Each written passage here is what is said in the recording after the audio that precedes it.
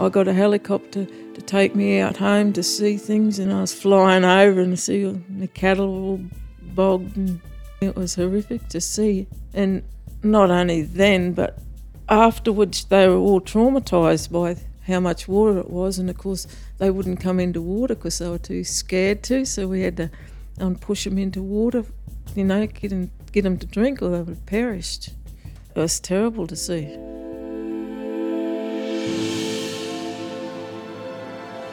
I'm Teresa Hudson, Coordinator of the Community Information Centre in Townsville, and in today's episode of Brave, I'm talking to Jeannie Clough.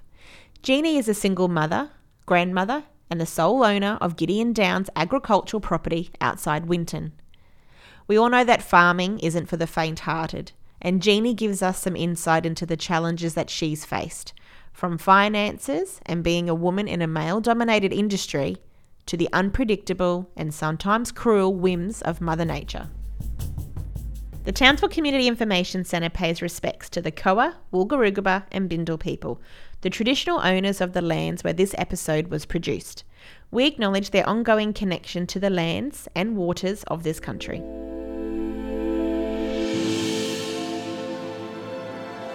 Jeannie, thank you for joining me today. Are you born and bred in Winton, or where did you grow up? I grew up in Winton. I was born in Winton. And you're a family of, how many siblings do you have? I've got 2 sisters and 4 brothers. 4 brothers. Yeah. So There's 7 of us, yeah. What was life growing up in a house of 7, like with 7 siblings?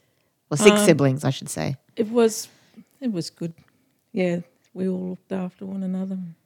The youngest ones were a bit spoilt, we reckon, but yeah. Are you the oldest, or? No, I'm the 3rd youngest. Yep. And they all reckon I was the petty heart of the family, but because I got my dad's name and my mum's name, so they reckon I got everything.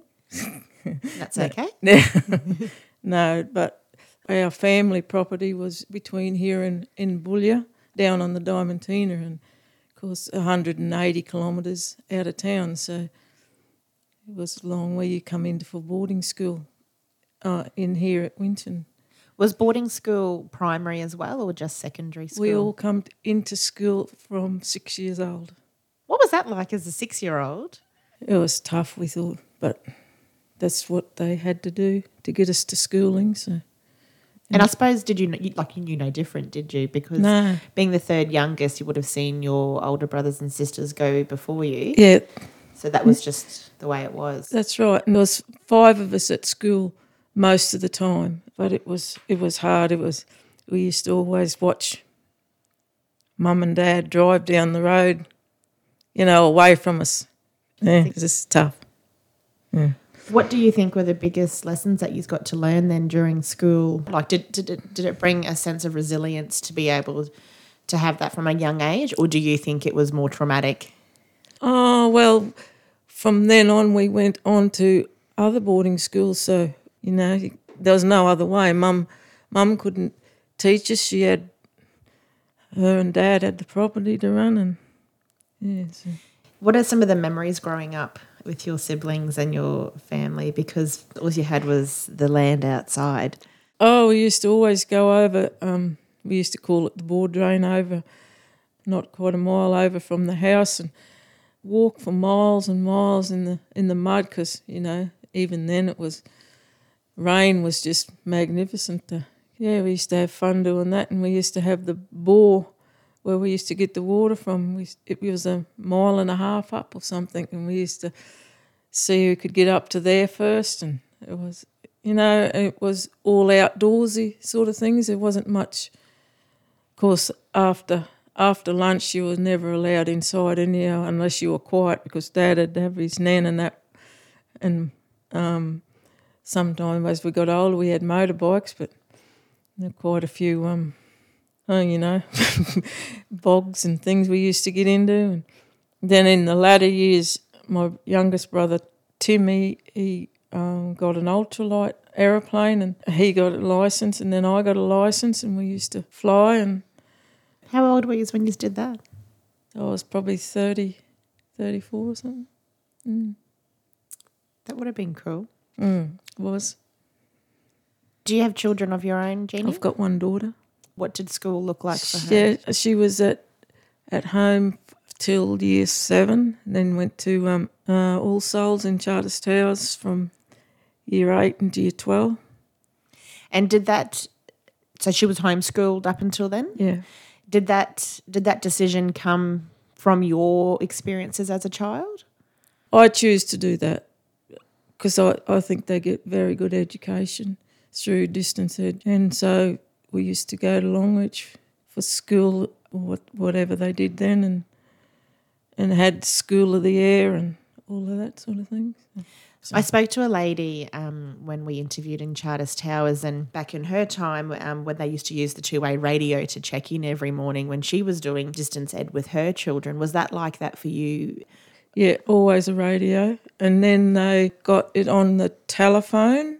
They used to come up to the house from the schoolroom, sometimes on the telephone, but mostly on the radio.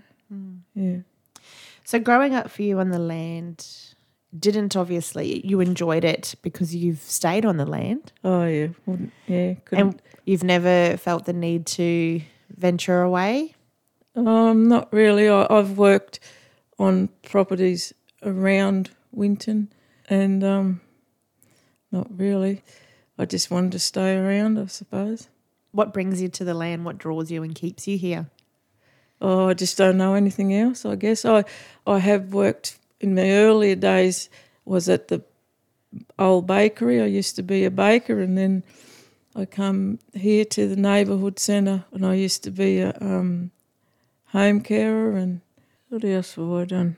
Oh, I just did Gillaroo around Winton, and, and I do some little jobs around town, but not,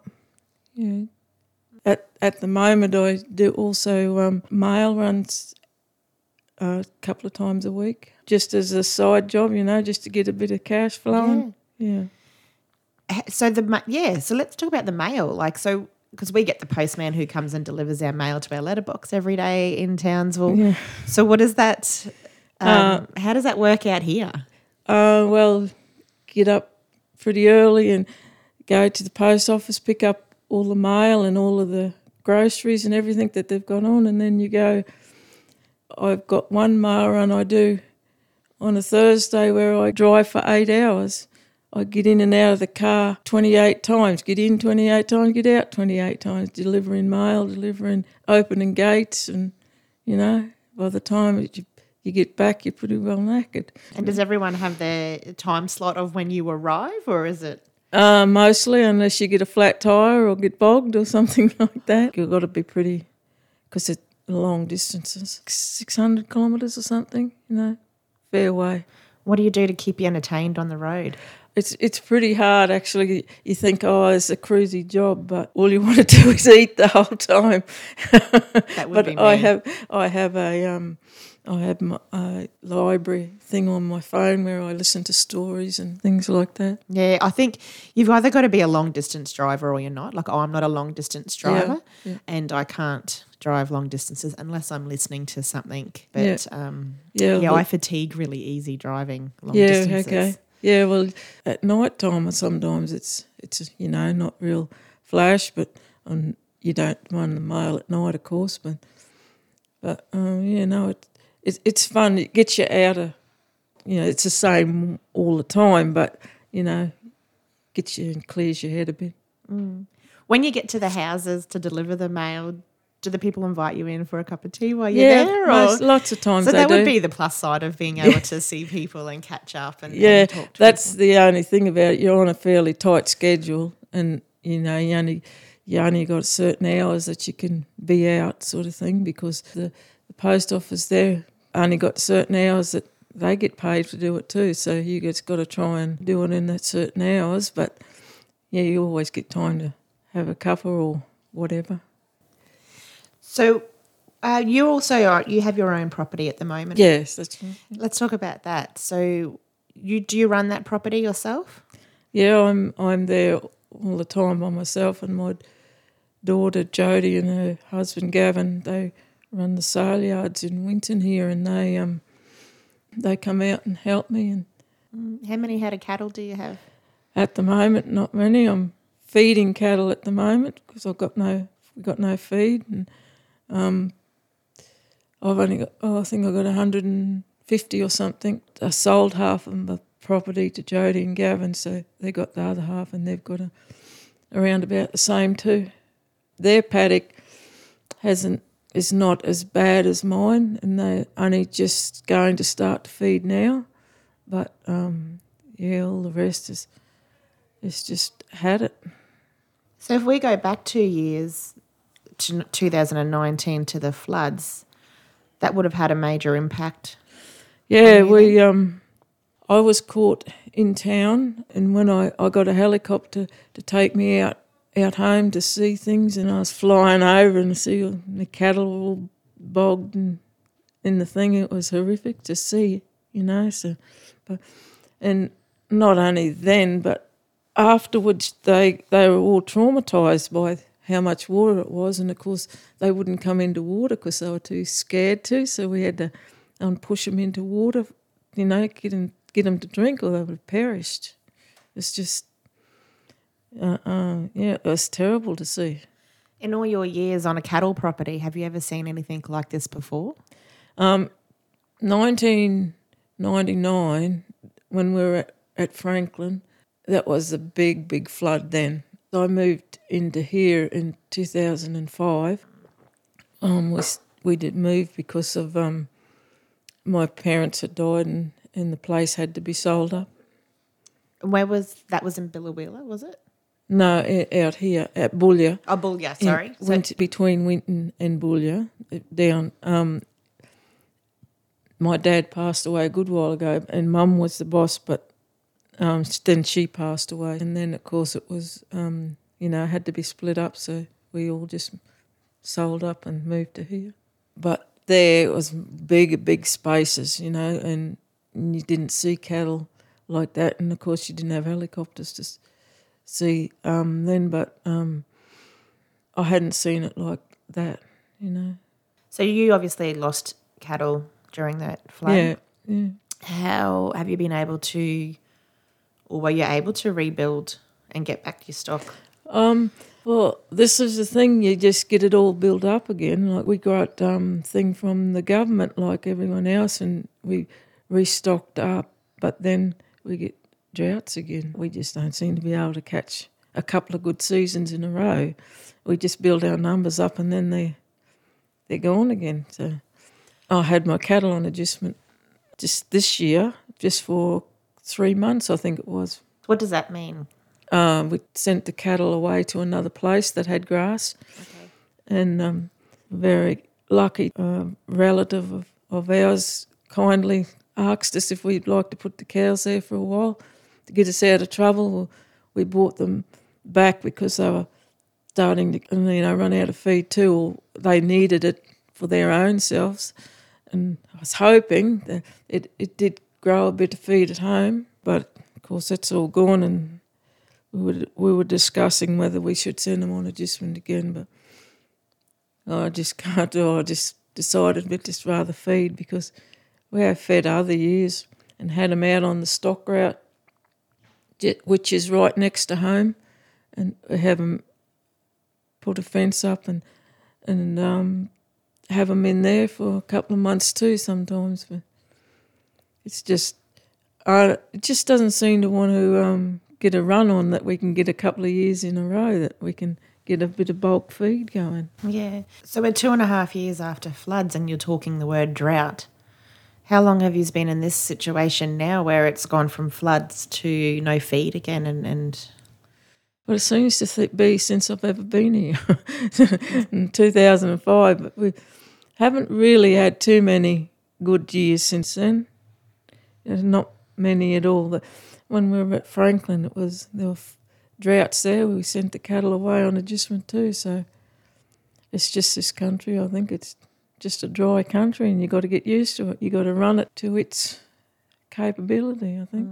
Because you need Mother Nature to keep it going in terms of bringing in the rain and being able to get feed for the cattle. What else do you think would help? What else What else are we missing that would support farmers? Oh, I don't know. You can't predict the weather, and I don't know. If I knew, I'd do it. I don't know. Yeah, there's no easy solution. No, I don't think so. Unless you knew ahead, I don't know how you would. That must be really hard because something that you need so badly is so out of your control. Yeah. How do you cope? How do you get through this? Year after year, you're still here, you're still doing it. How do you cope? How do you keep going? I don't know. I don't know. I say to myself, what are you doing? But I don't know, because we're born and bred here. I think no different, I suppose. Really is a good lifestyle when it's going good, and it's just a bit tough when it's not, but you get on with it. And I think that's with every life. But when you're regional out here and it gets tough, who do you turn to? Your family, friends, and come to town, and I suppose you meet up with people, and I'll always pull together. If you're in trouble, someone will always help you. And I suppose that's what you've got to do in a regional town, isn't it? Yeah, Because I think so. You've got to help yourself and help each other. Definitely. Yeah. Did you find that during the floods? Oh, yeah, definitely. And the council were unreal too. They really looked after us. Yeah. It's unbelievable. Like, I don't know, some people, I don't know how the ones that lost so many stock, nearly 100% of their stock, I don't know how they really, really did cope. But I suppose, we're very resilient and have to be, I guess. If you can't handle it, get out. Or get help. Yeah, that's right. Yeah. And I think that's what does a lot of people in, is the mental strain of it all. It really does test you. But if you go to and ask for help, or, if you don't think you're doing too good, in my case, just go to town and talk to someone about it. Yeah, because I suppose you're remote. It's not like you can lean over your neighbour's fence and go, hey. That's right. I need help. Yeah. Can always get on the phone, but that's not really the same, I don't suppose. But my sisters, I always, get help from them, and revitalise and get going again. What do you think's been the toughest thing for you in the cattle industry throughout your years? I'm a single mother, so all of the decisions, I think, financial decisions, and not having the partner there to, run things. And as Jody got older, that's who I sort of bounced things off. But that probably, and in the later years, I think as you get older, you get sicker, or not sicker, but your health sort of gets in your way, and so there've been I've had a fair few health challenges. So. Yeah. So you've never found, as a woman having to deal in a male-dominated cattle industry, you could take them on? Oh, I always find that a male will always like to deal with a male, and if I don't know, they just don't seem to take the female more serious than the men, but you just put them straight and tell them, well, this is how it is, so. That's awesome. How long do you think you'll keep going in the cattle industry? As long as my health will let me, and I've scaled right down. Like I said, I only own half the place. It's not a real big place anyhow, but as long as I can stay out there safely and just get around, do a little bit here and there, and have Jody and Gavin come out and help me. And I've got 3 grandchildren, and when they got to weigh the cattle and everything, and load cattle out, I always come out early mornings, come in and look after the kids while they go up and do that. So. Nice. So Jody's never ventured away either? She stayed here as well, or was she gone and come back? Yeah, she's been away, like Ewandon Way and out that way and out further. And, of course, Jodie was at boarding school and Mum had been living in town here for a good while. And she hated it living in town. She wanted to be at home, and they used to gang up on me because I used to have to bring them into town to go to boarding school and go into the aged care thing down here. And Jodie and Mum used to gang up on me, bringing them into town. No, we're not going to town. Made me feel like a heel. But I got them bundled up and bring them in, and they were the best of mates, Mum and Jodie. But anyhow, she's always come home. She always wanted to go up the Territory and up that way, but it never happened. I think your life has experienced a lot out in the regional towns. Yeah. And it's great to see that it still keeps you here and you still love it. Yeah. Yeah, well, we don't know nothing else. So. And I suppose that's the key, isn't it? It's obviously not bad enough for you to want to go and know anything else. That's right. And it makes it good that when you go on holidays, it's a holiday year. You know, it's something different. Have you ever been to the big cities? Oh, yeah. How do you cope?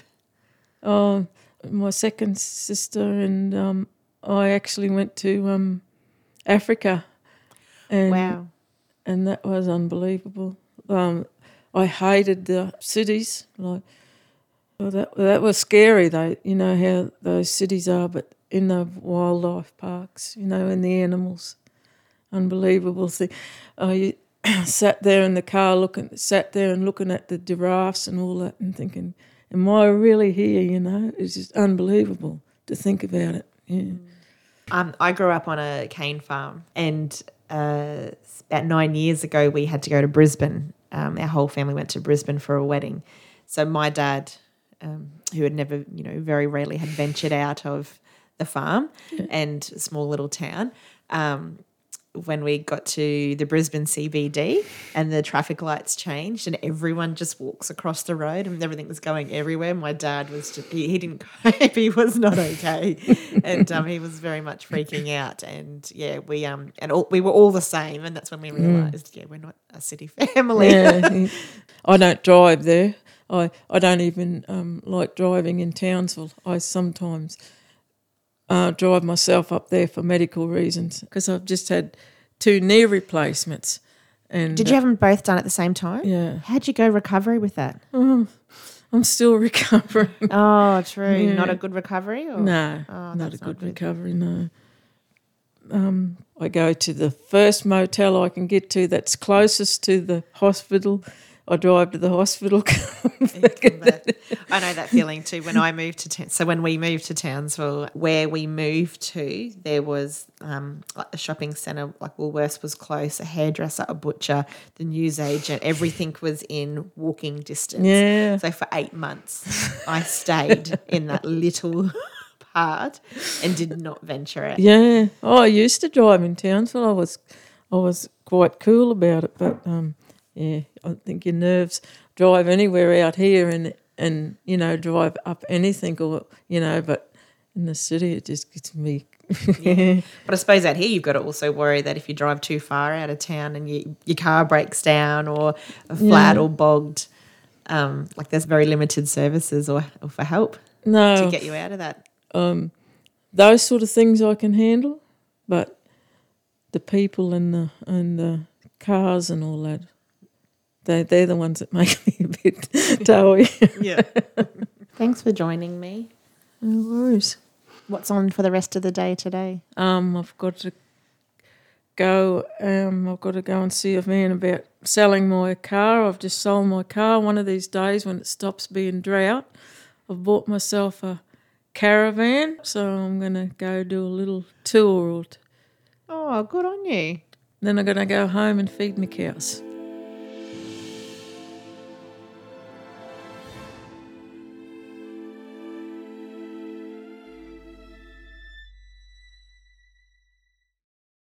Brave is jointly funded by the Commonwealth and Queensland governments under the Disaster Recovery Funding Arrangements. This podcast is produced by Damien Lawarden.